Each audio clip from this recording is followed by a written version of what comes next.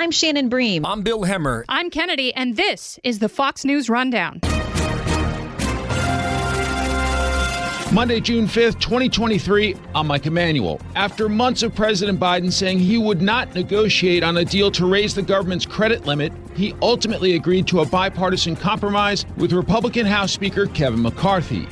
But for different reasons, there is unhappiness from both liberals and conservatives. The reason that we have $32 trillion in debt is because both parties have added to that debt, and both parties last week are leading us off a cliff that's just unaffordable and unattainable. I'm Jessica Rosenthal. Even with calls to pause the development of artificial intelligence, some say it's too late. China is moving ahead, and that AI is too valuable, especially within our military. We need to accelerate our development of AI to get out ahead, to get ahead of our adversaries so we're in a better position with more leverage to actually limit its use. And I'm Tommy Lahren. I've got the final word on the Fox News Rundown. Congress avoided economic disaster for the country by passing a compromised debt package extending the government's ability to borrow money until January 2025. It was a major test for House Speaker Kevin McCarthy, considering Republicans have a single-digit majority in the House and Democrats control the White House and the Senate. McCarthy talked about getting it done with Maria Bartiromo on Sunday Morning Futures. This is the first time that we're finally spending less than we spent the year before. This is the largest cut in American history. But there are Republicans who strongly opposed the package, such as Florida Congressman Mike Waltz. The number one job of the federal government is to keep the country safe and to accept Biden's defense budget, which is a cut when you incorporate inflation. At the end of the day, I just couldn't support that. At the White House, Press Secretary Karine Jean-Pierre took a victory lap on behalf of President Biden. I think that the fact that this is a president that was able to bring both sides together and get this done on behalf of the American people, I think that's important. We averted something that could have been incredibly catastrophic to our economy and hurt American families. Back in Congress, Republican lawmakers on House oversight are pressing FBI Director Christopher Wray to provide unclassified records, alleging then Vice President Biden engaged in a bribery scheme with a foreign national. Iowa Republican Senator Chuck Grassley is also demanding answers on the Senate side of the Capitol. It's not for me to make a judgment about whether these accusations are accurate or not. It's up to my job to make sure the FBI is doing their job. And that's what this is all about as far as I'm concerned. Public's business ought to be public. As lawmakers try to demonstrate they can conduct serious oversight and also use the power of the purse to address the nation's finances. Well, on the debt ceiling vote, there was actually no limit or no cap to the debt ceiling. And it allows for over $17 trillion to be added to our nation's debt over the next decade. Republican Congresswoman Nancy Mace is a South Carolina Republican. And when you look at the very small spending cuts in discretionary, it doesn't make up for the high increases in spending elsewhere. And so this was not a spending cut bill. This was just an illusion of a good bill, and it just wasn't. And it was sort of shocking to see the wool being pulled over America's eyes. And I just couldn't stand by and let this happen without speaking up and speaking the truth on this thing. And Republicans gave everything away. One of the reasons I was a reluctant yes on the first debt ceiling vote was because I didn't think it was conservative enough, because you have to negotiate, you have to build consensus, you have to find that middle ground. But in this bill, the administration got every progressive program paid for, and Republicans got nothing. Why then do you think that some of your Republican colleagues, including House Speaker Kevin McCarthy, seemed satisfied with the bill? It's hard to say. I mean, I guess I got something the president could sign into law, but there's so many loopholes in the bill, it'll give you whiplash. I mean, it will make your head spin. And I just wish that most of my colleagues in the House would have actually read the bill and seen the loopholes and seen what an illusion this bill was. Because guess what? Inflation is going to continue to go up. There's nothing to hold Republicans and Democrats accountable for big spending. The reason that we have $32 trillion in debt is because both parties have added to that debt, and both parties last week are leading us off a cliff that's just unaffordable and unattainable for most Americans. What are we going to do? Raise taxes in the future? We can't. I mean, how are you going to pay for all of this? There's no answer in that bill. To that point, what else do you believe can be done to address excessive spending here in Washington following this debt deal? Well, we have to hold our elected officials accountable. If they say we're going to manage it through the appropriations process, well, let's do that. But, we have the Congressional Budget Act of 1974. That's in law. It's been there for decades, and Congress has never followed it. So I just, I'm about as jaded as I've ever been in my 2.5 years at how disappointed I was that we're not at least strings attached in writing that would hold senators and House members accountable for the spending that is coming. And when Americans see later this year that appropriations bills, the way that they come through, the way that they will get around these fake spending caps and spend more money than we have and continue off this cliff, I think there's going to be a lot of disappointment from Republicans and Democrats alike in America. Maybe not on the Hill because they're proud of this spending bill, but in America across the country, people, I think, are going to be really surprised to see that, oh my gosh, it didn't even matter. They can get around all their spending caps and spend as much as they want. In your view, was there an alternative compromise that could have been reached that would have better served America, considering you had a Republican speaker negotiating with a Democratic president? Mm-hmm.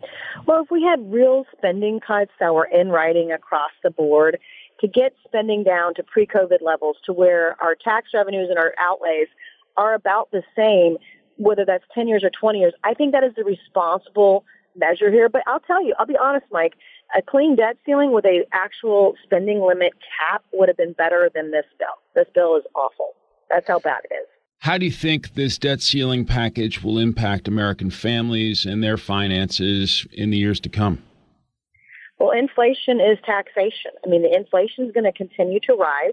And, a lot of folks may not realize, but the Tax Cuts and Jobs Act done under Donald Trump, those are set to expire in 2025. What's going to happen then? I don't see how you can get away with this kind of spending, this kind of deficit level spending over the next 10 years and continue to allow people to have tax cuts. So inflation is going to go up. The cost of goods, everything will continue to rise to unaffordable levels because wages are not keeping up with inflation. I think that a recession is on the horizon as well as we continue this level of spending. But it's going to take Americans holding their members of Congress, both in the Senate and the House, both Republicans and Democrats, accountable. That means calling them. That means writing them and saying, be more responsible with our money, because that's not what's happening today. Americans were sold a bill of goods that just simply wasn't true.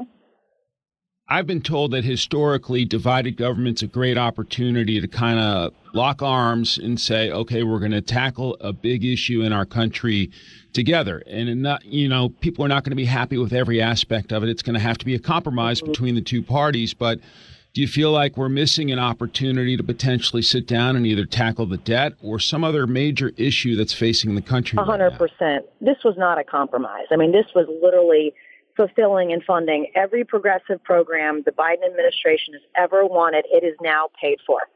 The responsible response would have been for both sides, Republicans and Democrats, to say, we're going to cut, X number of dollars over the next 10 years or the next 20 years and get back to spending levels that are equal to the tax revenue coming in. Like if we can put it in writing and say, we're going to slowly decrease spending, we're going to get rid of wasteful programs, and maybe let's let go some of the, 52% of the federal employees that aren't showing up to work. We shouldn't be paying for their salaries, right? I mean, there are ways to do it slowly over time to eventually get there, and that would have been the responsible measure, the responsible answer, but that's not what we got. Switching gears, let's talk a little about the work you're doing on the House Oversight Committee. An investigation that seems to be top of mind for the committee revolves around the Biden family business dealings.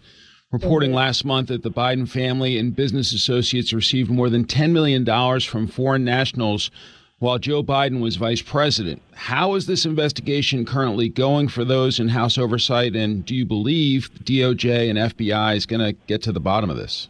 I don't believe the FBI and DOJ are going to do their job. They have stonewalled the Oversight Committee time and time again. We are finally going to get access to one document from the FBI that's been subpoenaed by the Oversight Committee, but there are multiple documents that will be subpoenaed for this investigation. We'll follow the facts where they take us, but I do believe the Oversight Committee, if the facts lead us there, will refer charges to DOJ, because if this is not illegal, it probably should be, because none of this alleged racketeering, alleged money laundering, none of it happens without Joe Biden. And there's a ton of evidence there already. The media, mainstream media, always wants to say, well, there's no evidence Joe Biden did anything wrong here. But when you look at the revolving door of appointments that he had, meetings he had with Hunter Biden's business associates and clients, when you look at the flight records, and it's more than $10 million. When we get through all of this, it's tens of millions of dollars. I mean, it's just the alleged pay to play here is so evident. The shell game, it's crazy that charges have not yet been brought years later by the DOJ or the FBI. It sounds like the FBI is okay with showing documentation to your chairman, James Comer, but doesn't want to hand over the paperwork. And what about the rest of the members of your committee having access to the documents to see what's going on? What do you make of that? Well, if the FBI, if Christopher Wray doesn't show the subpoena documents that we're requesting to the entire full committee, then he will be held in contempt. I don't want to see a redacted copy of the documentation. I want to see the full-fledged information because it's not classified. We should be able to have access to it. We should be able to see it. In my understanding, there's more than one smoking gun here. And these whistleblowers, they're credible, and we don't want to water down this investigation. They should do the right thing, and if they don't, we'll hold them in contempt. That's how this works. And are you confident you'll get to the bottom of it at some point? I am. I am very confident in Congressman Comer as chairman of oversight and Congressman Jordan on judiciary that one way or another, we will get to the bottom of this as long as we can continue to get access to documents. But that's going to mean that we've got to hold the FBI accountable when they try to block us or stonewall us from access from that information. When you're traveling around your district and you talk to folks there and maybe they ask what you're doing with the Oversight Committee and you mention this investigation, to them, why should this matter? Well, the thing is when I talk to people in South Carolina or across the country, they want accountability.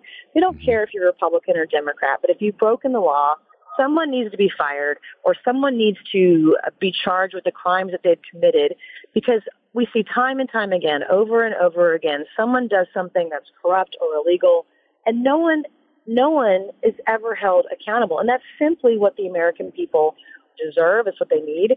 And we're going to be there, holding the Biden family accountable every step of the way. It feels like in politics right now, South Carolina's having a moment. Obviously, it's always an early state in the primary season. Mm-hmm. You got a couple of your fellow South Carolinians running for president in Senator Tim Scott and former Governor Nikki Haley. It feels to me also like you're having a moment, that you're really breaking through and your name's out there and you're engaged in some of the big issues of our time. What about this moment in political history and what it means for you and for the great state of South Carolina? Well, it's an immense honor to have both Tim Scott and Nikki Haley running for president. Not only are they South Carolinians, but they're both constituents of mine. I consider them both friends. And so it's wild to see the two of them running for president from the same state. But South Carolina has developed great leaders for our nation, for our country. And for me, I'm just trying to work hard for the people of South Carolina and for the people of this nation to show that we can make a difference and we can deliver results. We can do it in a not so crazy way and compassionate way. And I'm trying to do my part to make this world a better place. And when I found it, I've got 2 teenage kids, and we're trying to show them that this is the way forward. This is a country that you can love and respect and raise your kids, work hard, retire in the best, freest nation in the world, which should be the focus for everybody here. Congresswoman Nancy Mace of the great state of South Carolina, grateful for your time. Have a wonderful week. Thanks, Mike. You too.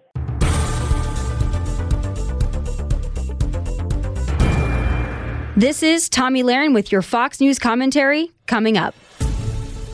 An Air Force colonel recently told an Air and Space Combat Summit in London about a hypothetical scenario in which an AI-enabled drone in simulation attacks its human operator after the operator tells it not to do its task. That task? Take down surface-to-air missiles. At first, it was reported as if the Air Force did conduct such a simulation, but the military branch later clarified the colonel was speaking about a hypothetical. Still, it came at a time when many in the field are talking about possibly pausing AI development due to fears about what AI could do to us. At an April Senate Armed Services Subcommittee hearing, 3 cybersecurity experts told the senators a pause is not a good idea. I think ceding our nascent advantage here may not be wise. Shyam Sankar, Chief Technology Officer at Palantir Technologies, agreed with others on the panel that China's right behind us on AI and ready to overtake. But on the battlefield, deploying AI will be tricky. The panelists, including Sankar, told the senators we're simply not there yet. For example, if there was a need to use any of the cutting-edge large language models on a secret or top-secret network, today we cannot. This is a massive market failure. For a mere 0.1% of the department's budget, we could bring cutting-edge commercial innovation to our warfighters. Today, I can give Avis and AIG more advanced AI than I can bring the Army and the Air Force. The head of the RAND Corporation said building the architecture so the Pentagon can have and analyze the data is critical. Josh Lospinoso, CEO of the cybersecurity firm Shift5, told the senators, I'll tell you, when I was in uniform, it drove me absolutely crazy that we could operate an aircraft or a ground combat vehicle or a submarine in a combat environment and not, number one, be able to collect or own the data that came off of that platform. That is just a massive national security issue. They told the senators dive into the AI deep end now, or our adversaries may win this race. But many say moving forward with this technology might be best done with an international agreement. One lawmaker points out that even our adversaries have committed, as have we, to not using blinding lasers in combat.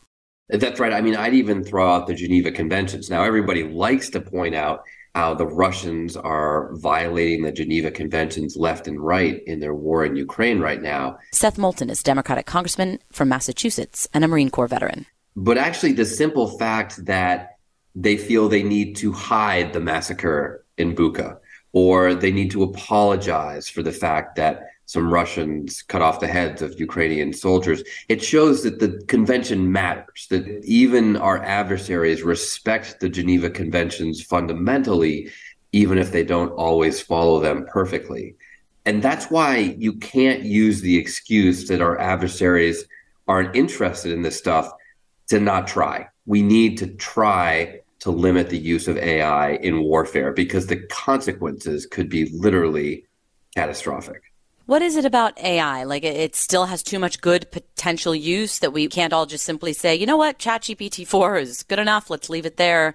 Let's just stop working on this. As you've seen in many articles and many op-eds and many bigwigs in AI have said, have posited the possibility that maybe we just stop now. And it sounds like you're saying that's not realistic. We can evolve with it for the good it can do. Am I right? Absolutely. I don't think we should stop. In fact, my argument to the United States and to the Pentagon in particular is that we need to accelerate our development of AI to get out ahead, to get ahead of our adversaries so we're in a better position with more leverage to actually limit its use. But look, I think AI is going to help us cure cancer. I think AI is going to help education every single day in our kids' schools. I think that the positive possibilities of AI are limitless. But we have to focus our regulatory efforts on the very dangerous use cases that are out there too. And AI in warfare is probably the biggest one right now. Yeah, I think it's perhaps the scariest. You paint this picture in your op-ed of swarms of drones acting autonomously on whatever it sees as like an enemy or adversary. That's obviously a terrifying image, and it reminded me of that Black Mirror episode with the bees. They were called autonomous drone insects. It sounds like you're saying that sort of capability in the wrong hands is a real possibility, and yet our Navy is already working on these so-called drone swarms, right? It's not just a real possibility, it's not far off. And we might be the first to develop it, but China's, I think, working harder on AI than we are. Vladimir Putin has come out and said, whoever has the best AI is going to rule the world. So we know our adversaries see this as a potential advantage. We know they're working on this. And we know because of their behavior in conflicts like Ukraine, that they're not going to put the same moral guardrails around its use that we do here in America. I think this is every bit as dangerous as nuclear weapons. Talk to me more about AI use in the military. You painted this picture in the op-ed of explosives hurtling towards service members, and you posit, like, what if AI had assessed that car, that it was too heavy to be just carrying people, that it could maybe be used to read the faces of the passengers to detect behavioral threats? It kind of makes me think police departments might benefit from that, although could we end up using AI to make assessments it shouldn't be making? Like, should part of this conversation be, when you posit that possibility of using AI on the battlefield like that it only be used on the battlefield and not domestically in that capacity? Well, what I'm saying fundamentally is that the positive possibilities of AI are limitless at this point. And we can barely even imagine the amazing things that AI is going to do. And that's going to be true even in warfare. There are ways that AI can make warfare much safer, cause fewer civilian casualties, less collateral damage, to help commanders make decisions more quickly. That's all good. It's just the narrow use cases where it can be very evil in the hands of the wrong person, unconstrained, not following the conventions of warfare that have been established for a long time. We've got to set some rules, some guardrails around where we can use this and where we won't. If countries like Russia and China were to say, you know what, let's all sign on to a deal, and we all see that as good, that we've regulated AI in some sort of international framework, it still makes one think about, as you say, if this is as dangerous as nuclear weapons possibly, what about North Korea? What about Iran?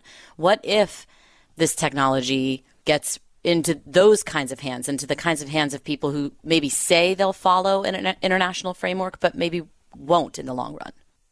Most nations in the world have agreed to be responsible about limiting not just the use of nuclear weapons, but their proliferation. There are so many nations who have agreed we won't even have nuclear weapons. We won't try to acquire them. But then, of course, there's Iran that has an illicit nuclear weapons program, and North Korea that not only has an illicit program, but threatens to use them all the time.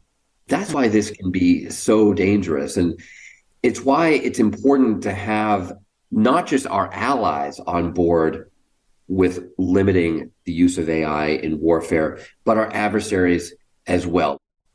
I think the whole conversation about the military and AI and the possibilities there makes me wonder if the real capability isn't necessarily on the battlefield, but in cyberspace. I think that's maybe an obvious point, right? Like if we're talking already about ransomware and malware potentially taking down things like our critical infrastructure, then, as you said, the imagination can sort of run wild with the possibilities, right? Then in that realm, in the cyber realm, is that actually an even more scary potential?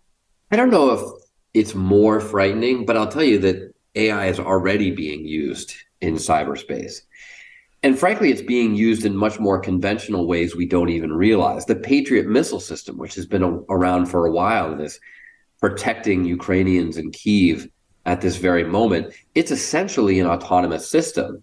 But it's a good example of where America has said, under our rules and our moral guidelines, it's still going to be a human who pulls the trigger, who says, okay, yes, we are going to shoot down that incoming object. I'm confident it's not a passenger plane, for example. But the Russians just today were bragging about how their new anti-aircraft missile system operated 100% autonomously with no human interaction whatsoever to shoot down some Ukrainian drones. That's a great example of how already our adversaries and we have not agreed on how AI is allowed to operate in these circumstances. We've seen OpenAI's CEO testify before Congress, and he was saying, you guys need to regulate this. We saw that AI copyright hearing before a congressional committee. People in AI who've been studying AI and researching it say this could all go very wrong very quickly. I guess I'm wondering, so now what? Like, how does this, in a regulatory sense, not go the way of social media, where we had multiple hearings over several years and still no regulation on that front? Well, this is a huge risk, and Congress is so far behind on just simply understanding this technology. I mean, forget AI for a second. Like you say, we haven't even figured out social media yet, and it's been around for 15 or 20 years. So the idea that we're going to get out ahead of this and successfully regulate the entire AI industry, I think, is unrealistic. And that's why I'm calling for Congress to just focus on the most dangerous cases like AI and warfare. That's where we should be concentrating our efforts. And let me just also say that it's pretty significant when you have the executives of these companies, the companies that have developed this technology and stand to profit off its use, coming to us and saying, you need to limit us, you need to limit our technology, you need to limit our profits. That's how significant this is. That's how dangerous this could be. And it also bears pointing out, where were you 3 years ago? I mean, I co-authored the Future Defense Task Force report where we said exactly this. We've got to get out ahead of AI and establish international norms for its use. But I felt like I was screaming into the wilderness back in 2020. Where were those tech executives then who were developing this technology? They've waited too long. So then finally, sir, what's your take then on some of the criticism of the proposed fiscal year budget for 2024? There does seem to be a lot of concern at every hearing I've witnessed about the reduction in ships, the naval fleet being sized down under, in this budget and in this administration. I mean, what do you say to those concerns, especially if we would need, our Navy would be probably the most active branch should there be activity in the Indo-Pacific? Great question, because this is an amazing example of exactly what I'm talking about. We look at the number of ships as if it's 1985. Everyone talks about Reagan's 350 ship Navy. But what we really should be looking at is the capability of those ships. It's not about how many ships you have. It's about what they're actually capable of doing. In many cases, the ships we have today have the equivalent power of multiple ships in the past. But then the other side of this is that I think we should be investing in a lot of autonomous ships, in much smaller ships, essentially drones on water. In that case, we might end up with 1,000 or 2,000 ship Navy, but the vast majority of those will be small, inexpensive, and, no great loss if they're blown up kind of ships that can be much more effective in this modern age of warfare. Congressman Seth Moulton, thanks for joining us. Okay, thank you.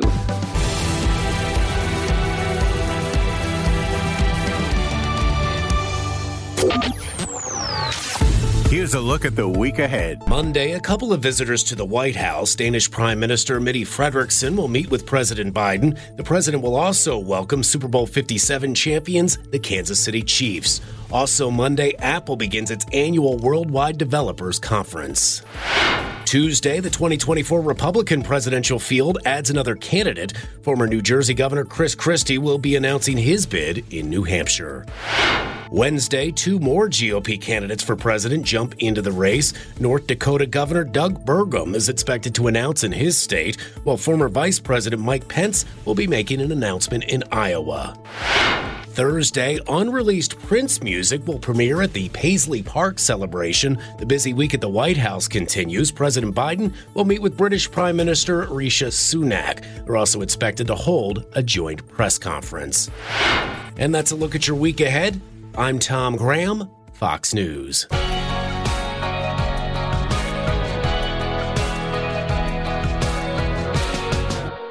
From the Fox News Podcasts Network. Subscribe and listen to the Trey Gowdy Podcast. Former federal prosecutor and four-term U.S. Congressman from South Carolina brings you a one-of-a-kind podcast. Subscribe and listen now by going to foxnewspodcasts.com. Rate and review the Fox News Rundown on Apple Podcasts or wherever you listen.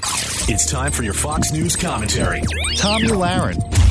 What's on your mind? It's no secret that Joe Biden is in physical and cognitive decline, but this fall on stage at the U.S. Air Force Academy graduation was a wake-up call. The man is far too old and far too fragile to be serving as the leader of the free world, and it's not just his body, it's his mind. And while I feel badly for Joe, and scenes like that fall are hard to watch, I also feel badly for our nation. Our enemies are watching as our commander-in-chief stumbles through the job, and you best believe they make note. And worse, he is running again in 2024? Where are his advisors, his family members? Why are they conspiring to commit elder abuse at this point? The Democrat Party knows this is not good, which is why they've already scoffed at the idea of Democratic debates. Question is, if you're not confident enough in your candidate to let him speak to voters, why should we be confident in his ability to run our nation? I'm Tommy Lahren, and you can watch my show, Tommy Lahren is Fearless at Outkick.com.